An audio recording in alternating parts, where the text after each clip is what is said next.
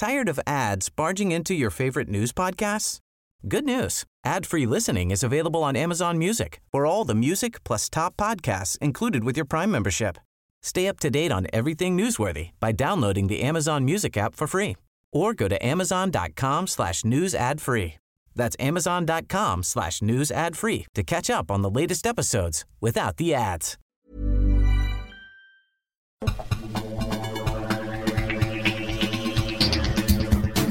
Welcome to Books Boys, live from the Grand Library, the Dean and PJ.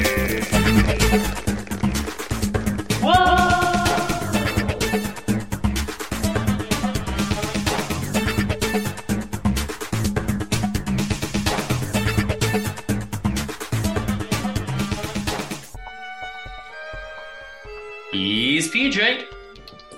Hello there. I'm the Dean, and we are the Books Boys. This is the Books one and only. This is the Books Boys show. Get it? Buy it? Books. Oh, I interrupted you there, Dean. But it was my fault. I forgot that, you'd think after 22 episodes I'd remember which bit comes in which order, but apparently not. Well, it's very shocking stuff. And you know what's even more shocking? What? So I made my way today to the library in Dresden. So I heard of this place. They call it a Bibliothek. And supposedly it's a place where they keep books. So you've gotten out of the supermarket, you've gotten out of the toilet paper aisle, and you find somewhere, you've heard a rumor there might be some books in this building you're in. Yeah, so it's got a building and there are bathrooms. So I've been inside the bathrooms checking out the toilet rolls. Sure. But I can't find Shakespeare's complete works of plays. I might have found some P.G. Wodehouse, but I'm not sure. The scripture is a bit archaic. Maybe they're sold out of Shakespeare. Did you find any Plato or anything like that in there? Well, you see, I didn't find that much at all. I thought it was supposed to be full of these books, but I just found a few handful of toilet papers. No publication dates. It didn't say if it's first edition or third. Made in China. So it seems to be very big into the Chinese authors, postmodern Chinese authors. I think it's a new movement, postmodern Chinese literature that uses invisible ink and scripture on scrolls. I think that's what the new book is. Yeah, they love the scrolls in the bathroom section. Do you know, I'm excited because I put it 22 months ago when I made the intro to the show. I said live from the Grand Library, and this is the first time that either of us have actually been in the library during the show. Well, there you go. I'm literally in a big library. So today, instead of cricket, there are echoey big halls and some disgruntled-looking students giving me the look. Mm-hmm. So that's what today's atmosphere is. So the good news is we don't get sued for lying about where we host the show in a library. And secondly, you didn't bring the crickets with you, right? I'm afraid I left them in Italy. Okay. I was hoping that Alex was going to send over a packet from the US, but it hasn't arrived yet. I'm a bit... The good news then is that this episode should be like Child's Play after the technical nightmare that was last month, which it came out okay in the edit, but it was a lot of work for us. It was a lot of work and it was last minute. I think we only had a few hours until the end of June. Yeah, it was the most difficult episode to do, but we got there. So I should just mention quickly, because schedule's all over the place at the minute. We're recording a few days early as well. Summer gets in the way. You were in Italy, and as you mentioned, our other co-hosts from Playboys, Alex and so on, everyone's traveling around. I'm just back from a week and a half in Spain myself, so everything's a little bit last minute. I even I spent 2 entire days just dancing on the beach to Spanish music. 14 and a half hours, dancing to Spanish music on the beach. I saw a whole load of bands that probably no one listening will ever have heard of. And then I went to this very fancy garden in Barcelona and I saw Kool and the Gang playing under a Juliet's balcony in a very lovely setup. And then I saw French singer Zaz, and I watched her car get mobbed by the fans, like paparazzi, taking photos through the window of her car, which I thought was a little bit disrespectful, but So it sounds like you had some literary adventures, some Woodhouseian adventures. I did, and of course, I told myself I'm not going to bring back any books, and then I brought back just 4 or 5, not too many, but just a few books that I got. The bookshops in Spain are fantastic, and the rereads I really love because you get them very cheaply. The new bookshops can be quite expensive in Spain, but I love it. I love to buy the books and bring them home because they have great selection. They have more Dumas, for example, there than we have usually here. Nice. Wilkie Collins and all that. They have a really good selection. They love their classics. So I got a few. But look, I'm gonna start. I'm gonna tell you about the first book I read this month. And I have it here. I'll show it to you. It's called Countdown to a Killing, by Tom Von Macaulay. Now, this book has only just come out this month in July, so it's brand new. So we're one of the first to get our hands on it. And the interesting thing about this book, PJ, is that the entire story is told in correspondence. So it's all WhatsApps and emails. Now, it's about 300 pages, but I read it in one day because it was so addictive, and the conversation style made me want to keep on, constantly reading. Yeah. So as I'm saying, the whole book, it's all WhatsApps and emails. There's no narrative at all. And I read all 300 pages in one day because it was so addictive. Really? Yeah. It's a brilliant concept, and it is a crime book, and the author is actually a solicitor himself. So he works, well, I don't know exactly what area of the law he works in, but he's produced this amazing detective novel, and it's called Countdown to a Killing because the idea is that there will be a murder later in the book, and they tell us that. Okay. And sometimes there are little editorial notes that say things like, guys, just bear with us. We promise there will be a murder. Just keep reading, and you're waiting for the murder.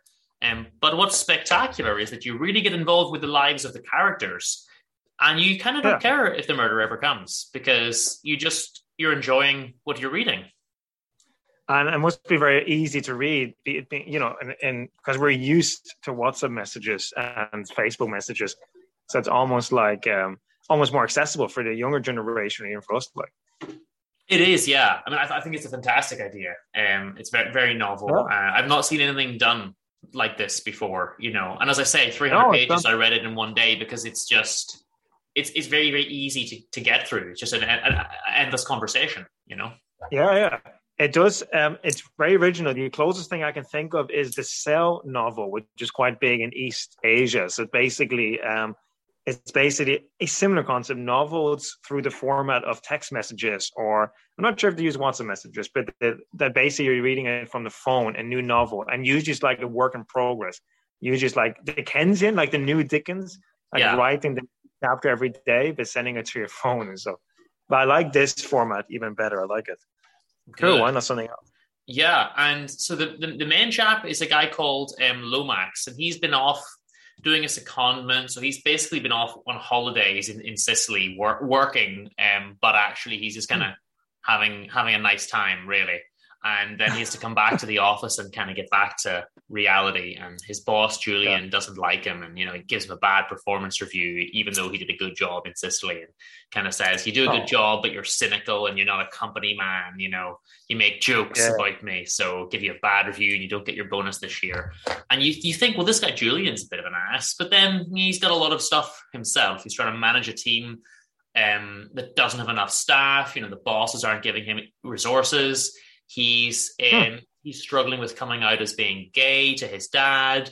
He's got a partner who's just an alcoholic and doesn't contribute anything to the rent or anything like that. So, and is actually quite abusive to him. So you actually think, initially you think this guy's the bad guy, and then you realize, no, he's not. He's just a complicated character, and even the main guy, Lomax, isn't that great. He is very cynical, and he is, not a yes man, which is a trait that I like. but he struggles with some kind of loneliness himself. He's not very personable. He's immediately kind of not nice to the new girl who starts and this kind of stuff. You know, he's a bit of an anti-hero in some ways and doesn't really care about anyone, but he's obsessed with this girl he met in Sicily, who's this super bohemian girl, but she's also really, really just a very horrible, unpleasant person. And she's sometimes abusive to him as well, just mean and you know, going around with other guys and calling him a loser and all this kind of stuff, you know. Yeah, and just ignoring him for you know, periods of time. And there's one nice character who's Wen Li, this new girl who starts, and she starts in the office, and she initially doesn't like Lomax, but she gets to know him and gets to like him eventually, and actually falls in love with him. And well, not too many spoilers. Well, I'd say that's, you know, this is early page kind of stuff, you know. But she's a very, very nice character, you know, and I really, really enjoy what she brings, because she's supportive. She does get into a relationship that, you know, with someone who cheats on her, but she's really good with Lomax, and I think that they have a good relationship together. So hold on a second. Now, PJ, I think we might be getting a call here. Good Lord. Who's that? Hello, you're through to Books Boys. You got both Dean and PJ on the line. Who's calling? Hello, it's Tom Macaulay here. Tom! Wow, what a coincidence. We were just chatting about Countdown to a Killing there. We have an endless series of these coincidences every month. You know, crazy. Exactly on the right time. Exactly the right time. That's every amazing, time. Yeah. Impressive. Authors must all be telepathic. I don't know how they do it. It's special connection, special book instinct. Well, thanks for joining us.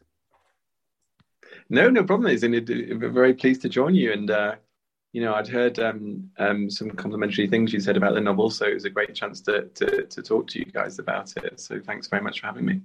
That's right. I also submitted a little review. I read this in a day. Like I was just telling PJ there, genuinely. The way that it flows with the snippets of WhatsApps and emails just made it such that I couldn't put it down. It was just an endless conversation that I thought, well, I want to find out what, you know, who says what next, and I couldn't. And you're building up to the murder, of course, as well. So you keep thinking, hey, we've got to keep going, you know. Yes, I think it's great to hear that. I think that the sort of the thrust towards the crime, it does keep one on one's toes. Although, of course, it's a bit tongue in cheek, and you know, on one level, is a sort of not a pastiche of the crime fiction, but sort of is taking that slightly lightheartedly while exploring perhaps deeper issues. Yeah, okay. There are. I was saying there as well, there's some issues with. So I was talking about the characters before you rang in, and of course, would it be safe to say that apart from maybe Wen Li, who I think is a lovely person, Lomax and Julian, they have really good qualities and also some bad qualities, and I think that it's just a lot of characters struggling with essentially with aspects of normal life, and some of them have, you know, maybe some loneliness issues and relationship issues, and just trying to fight their way through existence almost. Yes, I think that's exactly right, because people were saying, you know, some reviews were saying, oh, it's a cast of eccentric characters, and I said, well, actually, it is and it isn't. It is, but actually, that's because we are privy to their private messages and emails, and if you got an average bunch of people from the street or work, you know, they're probably no more eccentric than the average person. And you know, and I think that the thing that does bind them all is indeed the loneliness, and they're all kind of hiding that in different ways. And it's interesting to say about Wen, because many people have said she's, you know, clearly got oodles of you know, kindness, etc. Although I always thought that, you know, perhaps she was a little bit needy as well sometimes, and I think Lomax says that in an area. So she's But you're absolutely right about the other characters, and I felt that you know, the structure of the novel really goes to show the different sides, because you're presented, you know, for example, Julian as the sort of horrible boss with a mean name for him, the Rat Witch, and then Rat Witch. Little do you know that he's in the same room emailing his abusive partner, and, you know, is in this horrible toxic relationship. So yeah, but it's good that you know, it's interesting that you picked up on that loneliness thing, because I think that does pervade all the characters' lives actually. Yeah, and you're perfectly right about Julian. Initially, you don't like him until you find out a bit more about him, and you realize, you know, oh, he's actually a very sympathetic character, you know. Yeah, absolutely. He's some people have actually said to me that he's the favorite character, because Yeah, because the sort of, I think anybody who's, I I'm not a boss, but I think anyone who's been a boss must feel frustrated that, you've got these two people, Wen and Lomax, who are sort of demonizing him in some way. And yet they're actually not the ones doing much work. They've got limited responsibilities, and he's the one trying to keep the ship afloat, and is having just as tough a time, if not far tougher than them. So apparently it came across quite sympathetically. My favorite character is Wen's mum, even though we don't really see her. She doesn't do a lot in the novel, but it just, when you see the little text, and Wen's like, no, he doesn't want to read my poems from when I was a kid. He can't even read Chinese. It's like, no, stick to the recipe. Why have you made something different? Mom, please. I love it. It's very good. It's nice to say that, because I think that people were saying it was interesting that the correspondence is one-sided from all the characters. But actually, I think that, well, obviously that's very deliberate, sort of conscious literary device, but also I think it does allow you to get your own impression of the characters who you never actually hear from directly. Whether that be the abusive Toby, Julian's partner, or Wen's mum, you can just see running around and stressing her out, sort of thing. I hope it brings them to that. And Katie, stuck in the law firm all night, just reading these endless emails from her sort of slightly lonely friend. I couldn't figure out the dynamic there. So PJ, there's this friend Katie that Lomax has. He emails her every week. In theory once a week, but sometimes more. Sort of regular updates about his life, and then eventually she accidentally kind of forwards on a reply where she kind of isn't too kind to him, and they fall out for a while. But it's just his loneliness again coming out. He wants someone to talk to and to give little updates to. Yeah, I just loved how Lomax's kind of view of the world is sort of wonderfully diverse from the reality, So he's sitting there in this small flat with a leaky roof, and he's writing these slightly grandiose emails to this friend of his who's clearly far more successful than him, and got a lot more going on in her life. And but he's really getting into his emails and sort of. And I thought that was important, that because not many people, or not, it's a certain type of person who writes those type of long emails. So I think it needed to be a wannabe writer who was, lost in his own dream of doing something special. And she just puts up with it. I think she kind of puts up with this. And as you say, she then finally cracks one night and says to her husband, God, I've had this, this crap through from Lomax again. But unfortunately, she sends it to Lomax, which is quite painful to read. But you mentioned a key detail there, so this might interest you, PJ, is that Lomax is a writer like yourself and like Tom. So initially he wants to write a kind of sequel to Agatha Christie's, and then there were none called, and earlier there were 10, kind of a backwards version, which he realizes, after some time is not going to work.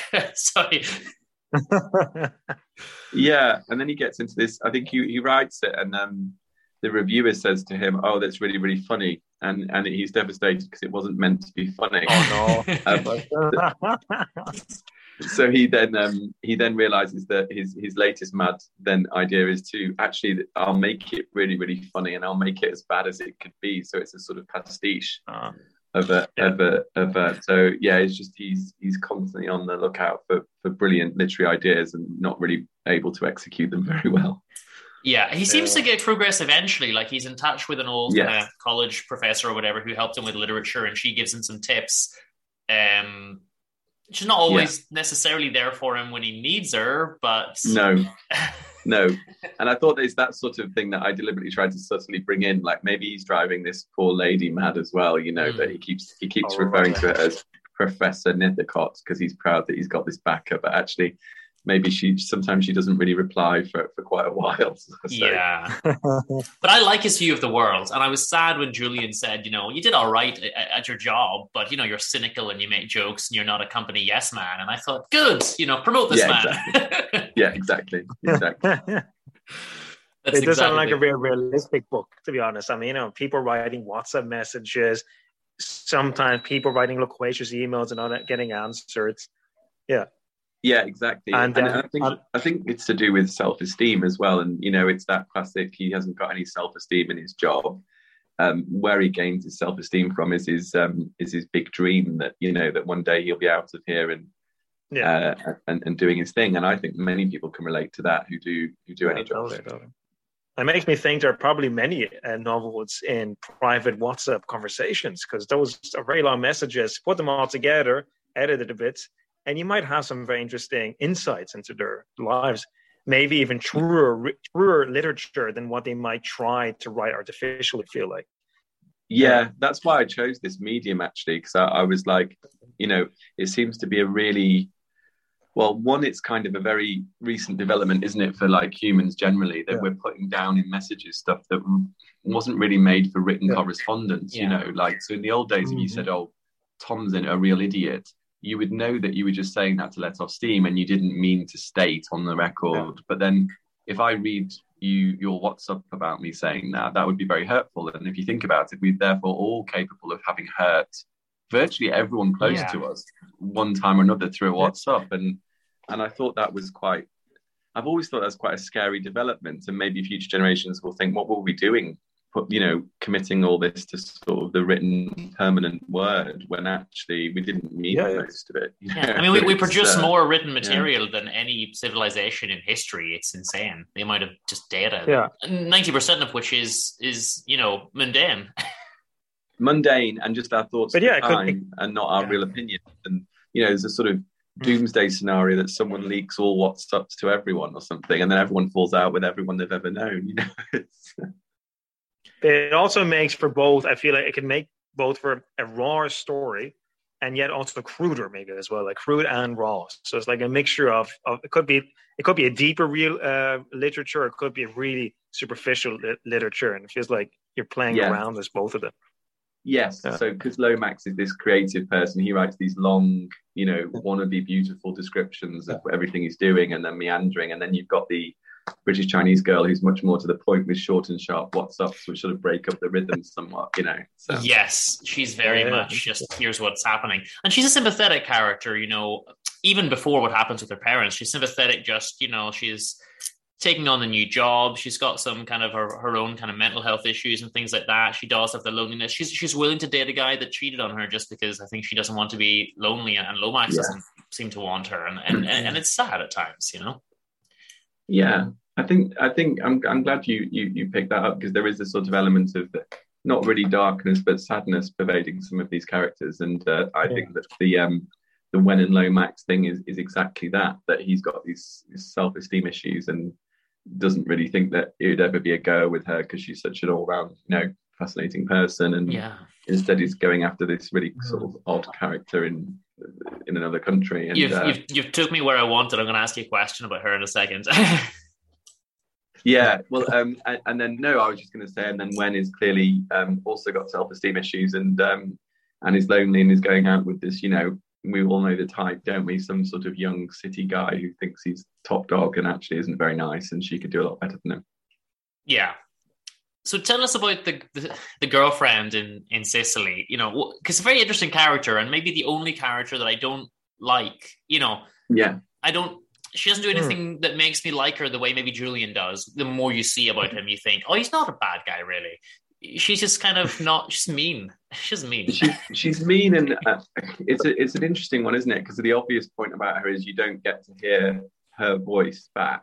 Yeah. And that was sort of deliberate. And in the postscript to the novel, without giving anything away, there's a sort of slightly jarring bit about, it is noted that Aurora made a serious allegation about Lomax. And that's what I wanted to do throughout, just put this slight, I don't think there is any doubt because of the third-party experiences of what happened there, but maybe there's this doubt that maybe it wasn't actually as straightforward as everything you've just read, and maybe Lomax was a bit, was not a dark character, but maybe not. And I think the interesting thing about her was that I thought it was important because there's a lot of positive female characters in the novel, and I thought there's nothing wrong with sort of having a balance there and having a sort of a female, not stereotypical female either, but a female type who perhaps isn't great, because I think that it is important to show the full round, and you don't want to have this situation where, Wen's clearly the nicest character, Katie's the most solid and successful, all the men are damaged. And I thought it was balancing to have the type of female character that is probably not as that common, but clearly does exist, and hopefully manage to delicately towards the end, give the impression that actually it's not just that she's unpleasant, but she may have real issues herself. And so, but I just thought it fitted well with Lomax, because he needed to be sort of in love with someone who was so obviously on paper not a great person, but he was constantly in his quest to sort of have this happy ending to his life.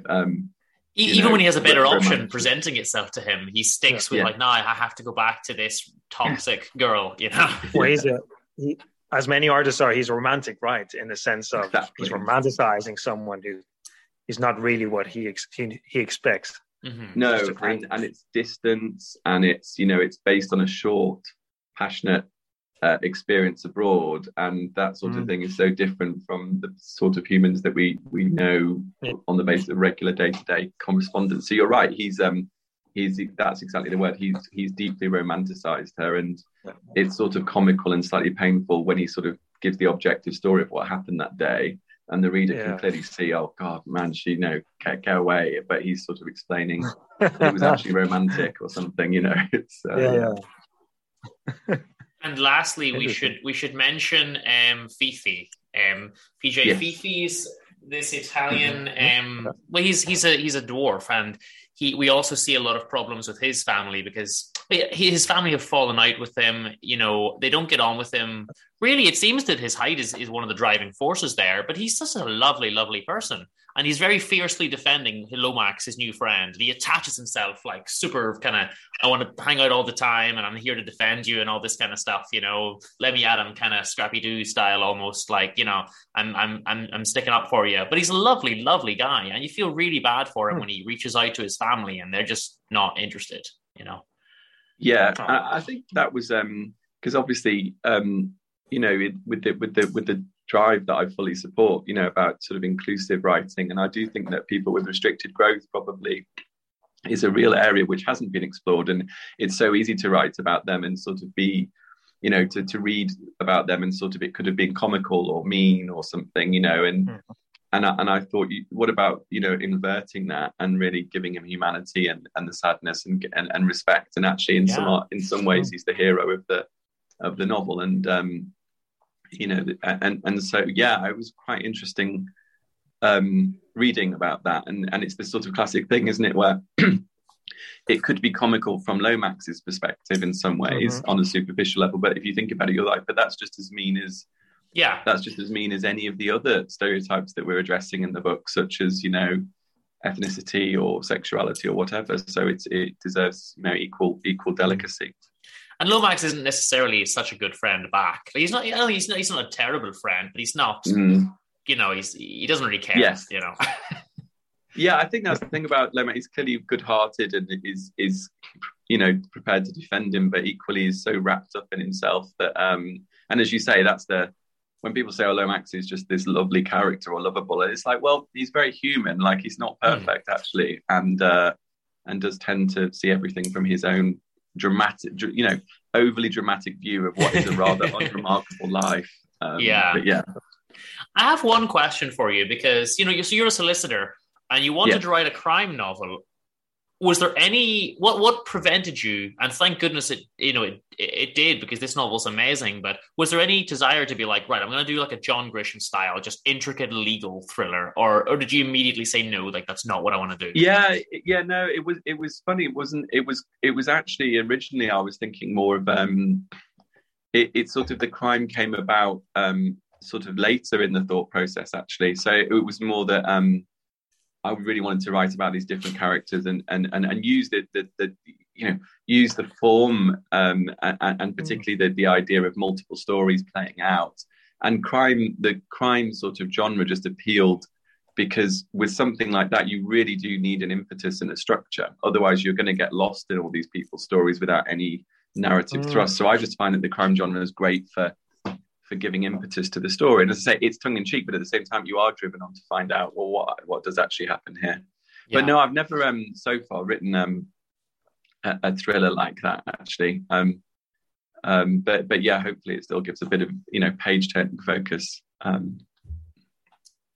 It does. And so this has only just come out. So do you want to tell us, like, have you already got ideas for what's next, or take a break? Yeah, it took, no, well, actually, it took, writing the novel didn't take as long as my first one. So it was kind of like one or 2 years on and off. And then it just took a while to get it published. You know, it's as we probably all know, the publishing world and agency world is quite slow, to say the least. And so that did take a while of false starts, or rather me focusing too much on a particular publisher and then, revising it.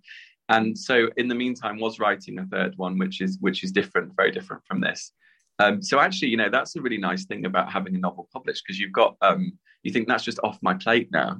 People can say what they want, but I'm not touching that again. And it's really nice to just revisit these drafts and it's almost like a blank page again, or even though it's quite developed. So yeah, the third one will be very different. Nice. Do you want to tell us real quick where we can go to get this one then? Do you want to give us a plug? Tell us where to get the book. Oh yeah, so it's in Waterstones. It's obviously Amazon's very easy to get. It's WH Smith seem to be stocking it as well, and I think that lots of independent bookshops, I've been told, have got it. So, but Waterstones certainly would be the obvious one on the high street. Cool. I'll put a link in the show notes anyway, just to your site and things like that, so people can check it out. Well, PJ, do you have any other questions before I ask the usual final question? Well, I do want to know, can you tell us briefly what inspired you to write the novel? Ultimately, was it looking at what's up culture, or was there a specific incident maybe that kind of triggered one point of the story? Yeah, it was the first one of those, actually. So it really was kind of, if I'm going to write the second novel, how are we going to make it relevant? It was during the period where, Netflix had really kicked off, and it was like, is the novel, which is still the discussion now, is how relevant is the novel? And then I thought, well, how do you write something which doesn't become, you don't want this, it's either a novel or it's this kind of very comic book type, colourful what's-ups, which would bore everyone. And it's like, how can you turn that into a, realistic, but into a proper novel telling? And I used to enjoy history novels as well, like the old-fashioned ones. And so I thought, give it a go. And I thought, but it does have to have a character who likes to write, otherwise it would be very tedious to read. And the what's-ups are, a very small percentage of the text. Cool. Yeah, very good. Well, our last question I asked everyone, I never let anyone prep for it, so I'm going to spring this one on you. But if there was any book that exists, essentially it's what's your favorite book, but not quite. If there's any book that exists that you wish you'd been the author of, what would it be? Wow. Okay. So 100 Years of Solitude is obviously... Oh, yeah. There you go, PJ. You love that one. Sorry, I cut you off there, but Derek Garcia Marquez for the listeners. Right. I just find that novel... I read it at university, had to, and it's the only novel. It sounds really weird what I'm about to say, but I was going off to the exam, and I read the end again just before the exam. And there's a line when it says, and then the wind began. And I actually felt some wind. And I was like, Jesus, I mean, the way this guy writes. And again, it was, very intertextual. I would, unless, in case people haven't heard of it, I won't give it away. But the idea that you're reading a book that may be a book that someone else is writing within the novel, and it's self-referential and all that. I love all that. Brilliant. Well, I actually do mention it in almost every episode. He mentions it a lot, and I've not read it yet. One of my desert island books, and the same with you. When I read that ending, I was at a stormy beach, and I was out spoiling anything, but obviously it was a perfect place to read such an ending. And I felt many times throughout the books these different emotions and feelings, and I laughed out loud. And it's also comic and tragic. It's beautiful. Yes, well, there we are then. Tom, thank you so much for your time. Thanks for calling in, and I absolutely love the book. So whenever I hear tell that the next one's out, I'll be sure to pick it up. Oh, well, thanks very much, guys. Really enjoyed that chat. Awesome. Thanks. Take care. Take it easy. Bye. Bye. See you. Well, there we go. Series of endless coincidences, but brilliant book. Countdown to it. And I am delighted that he chose 100 Years of Solitude. So there you go. I know, you love it. I know you're skeptical about your Latin American literature, but it is a quintessential novel, as I always say. All right. Well, I'll take 2 minutes here before we move on, just to mention to everyone. So booksboys.com is our website. You can find links to their various things on there, including our Patreon. And you can just go directly to patreon.com/booksboys as well. And you can get the extra shows that we do. So this month, what's just come out, you're probably thinking these have been going on forever, but the final episode of Interviews from the Vault, episode 15, where I interviewed Danny Seraphine, the original drummer from the hit band Chicago. If you leave me now, you take away the biggest part of me. So I interviewed him for his solo album 9 years ago, and you can catch that on the last Interviews from the Vault. We also released this month some Playboys Extra, Luces de Bohemia. With Mireia, we talked about the Valle del Valle Inclán play, a Galician author. And it's a great play. Yeah. And we also did the Lorca play, The House of Bernarda Alba. So there's been a couple of episodes out this month. So basically what you can get on our Patreon is Playboys, where we review plays. A lot of Shakespeare's on there. I think 14 or 15 Shakespeare's, a couple of other things. Plus you got Film Fellows, Dark Place Dreamers, Caper Captains, and a whole mishmash of crazy things. So we got 2 random Norwegian plays just for fun, just for the Norsk fan. We do. We got a lot of stuff on there. We got some poetry pals, music men, games guys, So check it out, guys, on the Patreon, and you can get yourself a Books Boys t-shirt, and you can recommend books for us to read and all that kind of stuff. And then that helps us, and that means I can afford another trip to Spain. So it's I'll do that, and which would lead to further Instagram photos of Dean posing with books, and we all need that. The world needs that just as much as world peace, right? Yeah, it's very, very important on the top. The UN meetings, they're saying we need more book photos from the Books Boys, so it's on there. So the other thing I will say as well is booksboys@hotmail.com if you want to get in contact with us. And of course you can do that, or you can also use social media. We have a comment from a Kyle McKay who says, just came across you guys. I'm trying to get back into reading more. You guys are really cool and really informative on the good books that are out there. So thank you, Kyle. We appreciate your comments. And feel free to write anything, guys. Give us book recommendations. Send us your books as well, please, so we can read it and maybe even organize an interview if possible in our timetable. That's it. Feel free. So, PJ, do you want to tell us what you've read this month? Indeed. So what I've read is I've read Dino Buzzati. Now, do you know this chap, Dean? Honestly, no. I can't say I've ever heard of him. Okay, so Dino Buzzati is an Italian author who wrote mainly in the 40s, 50s, and 60s. And he was famous at his time, but he has, even in Italy, lost a bit of popularity. The most famous thing he's maybe written also outside Italy is the famous Invasions of the Bears in Sicily, was become a children's film. Is this book available in English, PJ? Yes, so I have it for myself. So this time it is. He's, as I said, he was famous enough with his novel, The Tartar Step, his third novel, which was quite famous in the 40s. But anyway, this is a really important book. It's called La Boutique del Misterio. So basically the boutique shop of mystery. Sure, of course. Indeed. And I got this on my first day in Italy because I had read one of his short stories before, and I consciously seeked him out. Just any book of his. And I'm glad I took this because this is the best book to start with, because he purposely compiled his favorite 31 stories. I have the quote here. Let me just get the quote for you, Dean, here, so you can trust my authenticity. 1 second. He said, was a loose translation. He said, I lost it now, what he said. He said 31 stories put into order by Dino Buzzati with the hope of making the reader know his best selected works.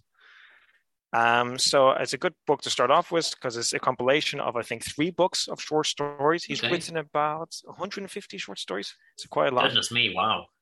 And it's a delight, honestly. Every short story is memorable. Every short story has a very interesting philosophical theme. So he's from the existentialism era, but he's a lot more into the fantasy realm. He's a lot more into the Murakami vibe than Camus or Sartre would be. and a bit less into the do we exist vibe. He doesn't often question our own existence. But God, for example, often appears in the book almost like a sci-fi character who doesn't talk. Let me start off with one of probably his first short story, because it's in the first story selection he wrote. It's called The Seven Messengers. I Sette Messaggeri. Still one of his best known stories. This is basically about a prince who decides to explore the kingdom of his father, and who day by day goes distance themselves from the city and from the news of anyone, and this becomes rare and rare. Sorry, that was a very loose translation of the beginning, but that's basically how the story begins. And he has 7 messengers who he gives them alphabetical names. And what he does is he sends back the messengers to his hometown, home city. But the problem is, Dean, the more distance he makes from the city, and he thinks he's about to reach the border. He thinks, well, we're going to reach the border in a few weeks, lads. Don't worry about it. But no, it's just there seems to be no end to the kingdom. And every time he sends a messenger, the letter he gets back obviously becomes rarer and rarer, right, until like years pass by without hearing back from him. And he just describes like that the letters he receives back don't make sense to him. He can't. The emotions, they seem to be archaic. The language seems to be outdated. And it's a bit maybe extreme because only 8 years have passed, but it makes it sound like he's been going for centuries and centuries. And he kind of hopes that the weather he's experiencing, the birds he hears are the same, but it's kind of like an illusion because he feels like, well, this is not like my hometown and I feel like a stranger. So we got the theme of stranger. Now, this story was written about 1940s, so it is a very existential story. But still big kind of fantasy element, I feel. Because a lot of the landscapes he uses are very vague kind of fantasy, or is this even Earth kind of landscapes? So without getting into all the stories, obviously, I'll just mention my favorite ones. That is one of my favorite ones from the same book is the story 7 Floors, not 7 Messengers, 7 Floors. And this is an interesting concept. I think this is one of the more interesting philosophical concepts of the book. It's kind of like about the philosophy of the institution of health. So do you think that if someone goes into a hospital, okay, but they call it more like a health house. So this guy's going into the hospital because he's got some kind of disease and he's here that in this place they can cure it easily. Yeah. And if you go to the 7th floor, the top floor, that's for people with hardly any illnesses, jolly people. They just feel slightly ill at ease. And the worse the illness becomes, the lower down you go. Mm-hmm. Okay. What happens is there's always an element of absurd more than existentialism, Dino Buzzati, by a series of more like bureaucratic mistakes and coincidences. He seems to go lower down every time. But this is an interesting point. Because the atmosphere is always slightly darker, slightly more pessimistic, slightly more sick-orientated, he also gets sicker. So do you think that makes sense? Or do you think that's just fiction? Do you think like your environment, so the concept is the environment around where you stay in makes you the person you're healthy or sick? Yeah, I think that definitely. Yeah. I thought it was an interesting concept because he's not sick at all, but he does get sick and he gets infections the lower down he gets, and his morale really decreases, and the doctors become slightly more pessimistic. Mm-hmm. And, the environment that you're in will play a massive part on things like that. Yeah, I think that's sounds like a very good concept. Right, yeah, and it's a horror story. So again, it's really weird for the time, I find, because he's kind of a horror, science fiction, fantasy, existentialist, absurdist writer. So that's 7 Floors. And there's always an element of really black humor in it as well. There are stories here of aliens, of saints who live in a place where God is a lake. Now, PJ, are there 7 aliens and 7 saints? You would think so, but he kind of leaves it though. He just does 2 stories. Sadly, I wish he had like 7. He's got a story, for example, of a drop of water terrorizing the flatmates. Because the drop of water is alive and it's going up the stairs rather than down the stairs. But the flatmates are embarrassed because they don't want to tell their neighbors because obviously that's just, they think they're crazy. So the drop of water is literally terrorizing one flatmate after the next. It's really weird because I would think that would be more of a David Cronenberg, more of an 80s concept, maybe. You know what I mean? Not something for the 40s and 50s. So that's Dino Buzzati. My favorite story of all is the longest one. It was 28 pages. It's called The Dog Who Saw God. It's the only story I mentioned more. It's basically, it's playing around with, is this dog a god? Because this dog has been, it's the dog of a hermit, and he had been sending the hermit bread. Now, one day a big light appears in the forest where the hermit and the dog lives, and the hermit dies. And when the dog comes back, he seems to be very non-dog-esque. He seems to be looking into the souls of everyone living, judging people, and people begin to kind of believe that God is in the dog. Right. So this is a really immoral kind of village, and everyone becomes really Christian bit by force. It's like kind of a God-dog dictator. And that's what the story is about. Again, it was a horror element, a comic element. It's about this whole town being forced to Christianity just because there's a dog there who might be God. Very, very interesting. So it sounds like these are good stories. I would like to maybe read something by Dino. Yeah, have a look, as there are several different collections of different names of Dino Buzzati. I don't think any one of them is called literally The Mystery Boutique. But find his short stories, because they're very short. He's got one called 60 Stories, which are just short stories of 3 or 4 pages. And great stories, very kind of sci-fi existentialist. There's one about mice terrorizing, mice taking over a house and terrorizing the family. There's the one that I mentioned was that saints, after they die, they kind of get to live in this holiday resort where God is a lake, and they're kind of neighbors, but one of them gets jealous because he doesn't get any letters from from people praying, because no one prays for him. He's kind of forgotten saint. So I love the concepts.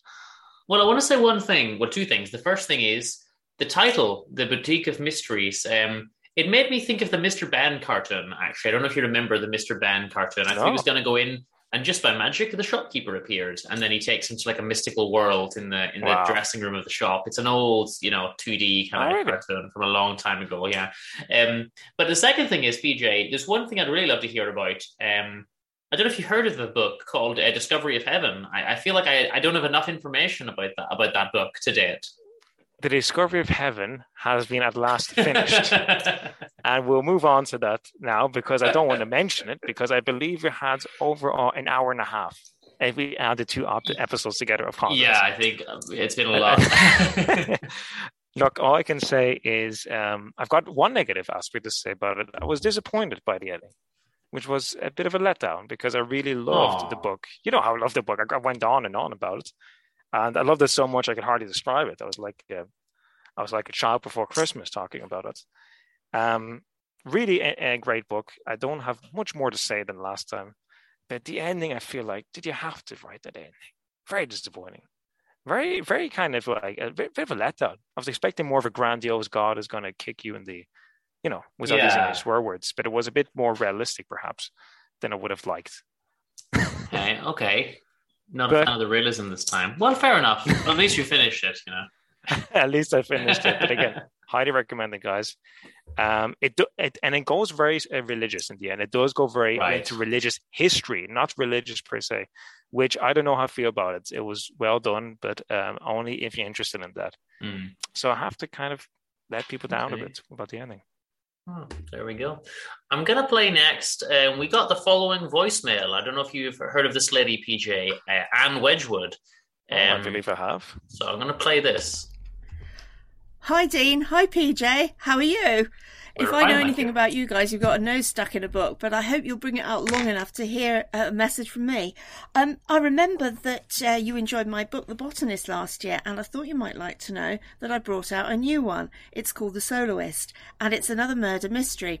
It's another twist in the tale novel, so it's starring D.I. Ronnie Twist again, and it's set in the very wonderful town of Beverly. This one's a little bit different from the last one. It's not got an old lady as a protagonist. It's a young girl called Scarlet.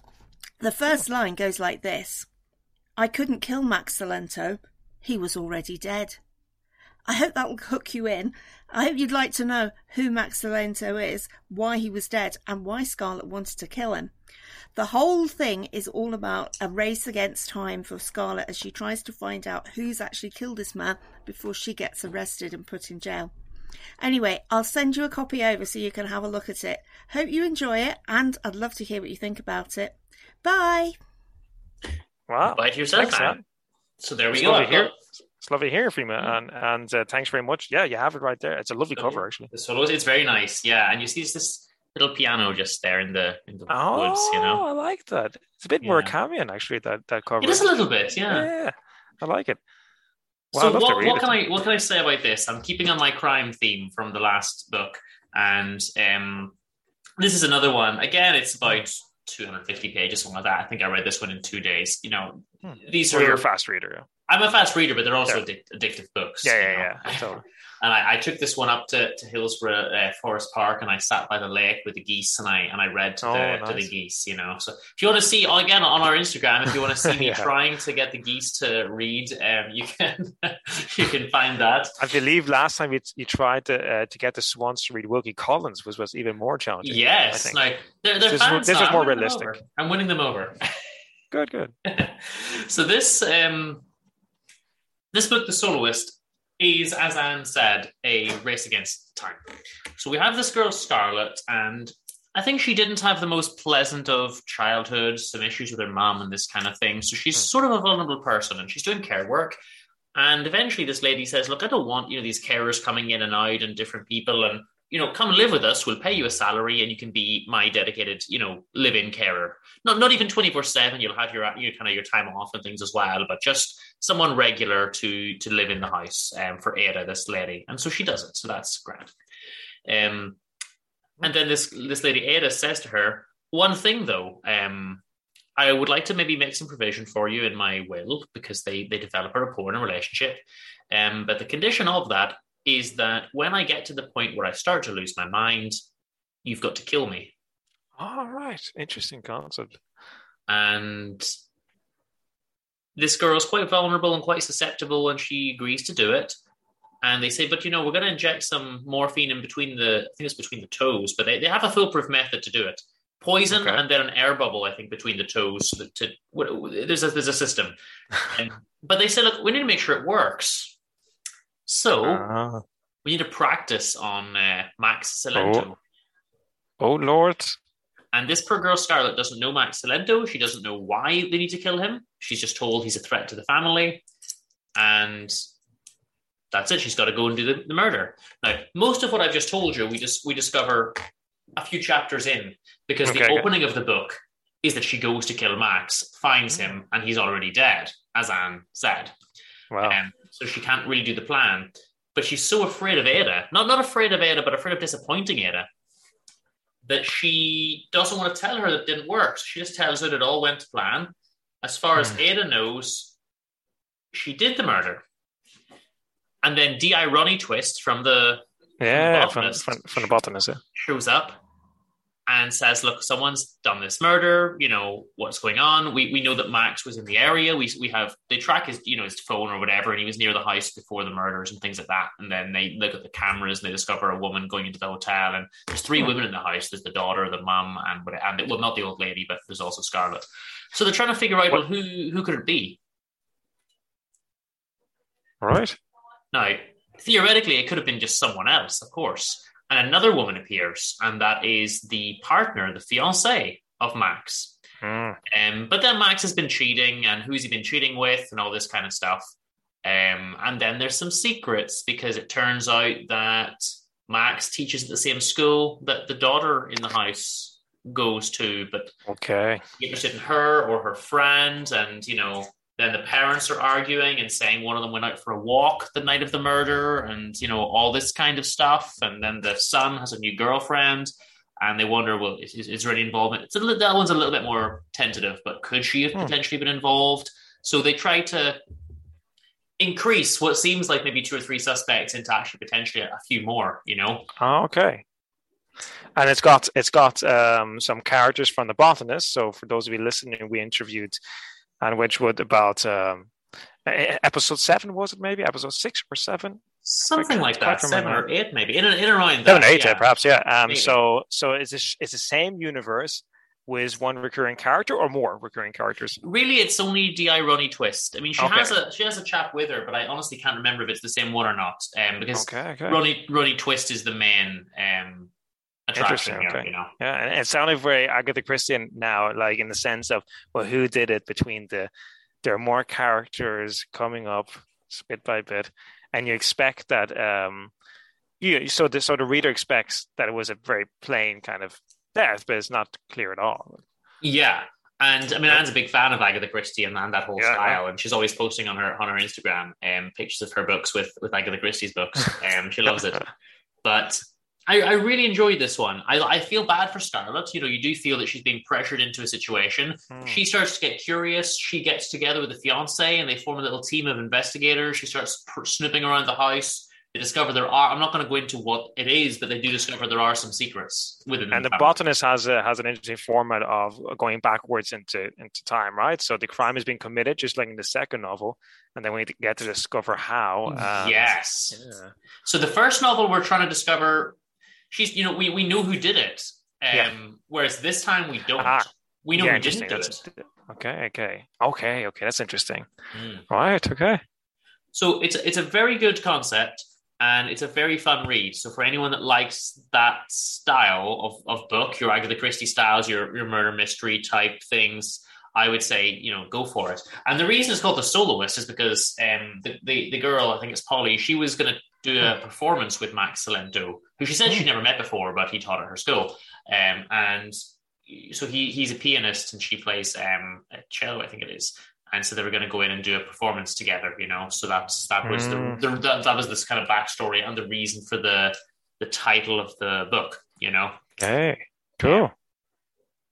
So I really, really recommend that one, and thank you so much, Anne, for getting in touch and for sending that one out. Yeah, totally. It's lovely hearing from you, and good luck. And as I think you're probably already starting your next book, as far as I know you. So good luck with that or whatever it is you're doing right now. Mm-hmm. And we love Ronnie Twist. What I like about her is she's never the main character. The books are never from her point of view or anything like that. Mm-hmm. But she's just this kind of good, tough cop that comes in, and then you start to get a little bit tense when she gets around. You know? Well, Marple and Poirot, they aren't necessarily the main characters either, right? They usually aren't the main characters. So it's an interesting thing, they're just these detectives or people just appear and... Poirot sometimes is, but Miss Marple is almost never the main character. Yeah. Interesting. Cool. Botox Cosmetic, out of botulinum toxin A, FDA approved for over 20 years. So, talk to your specialist to see if Botox Cosmetic is right for you. For full prescribing information, including boxed warning, visit BotoxCosmetic.com or call 877-351-0300. Remember to ask for Botox Cosmetic by name. To see for yourself and learn more, visit BotoxCosmetic.com. That's BotoxCosmetic.com.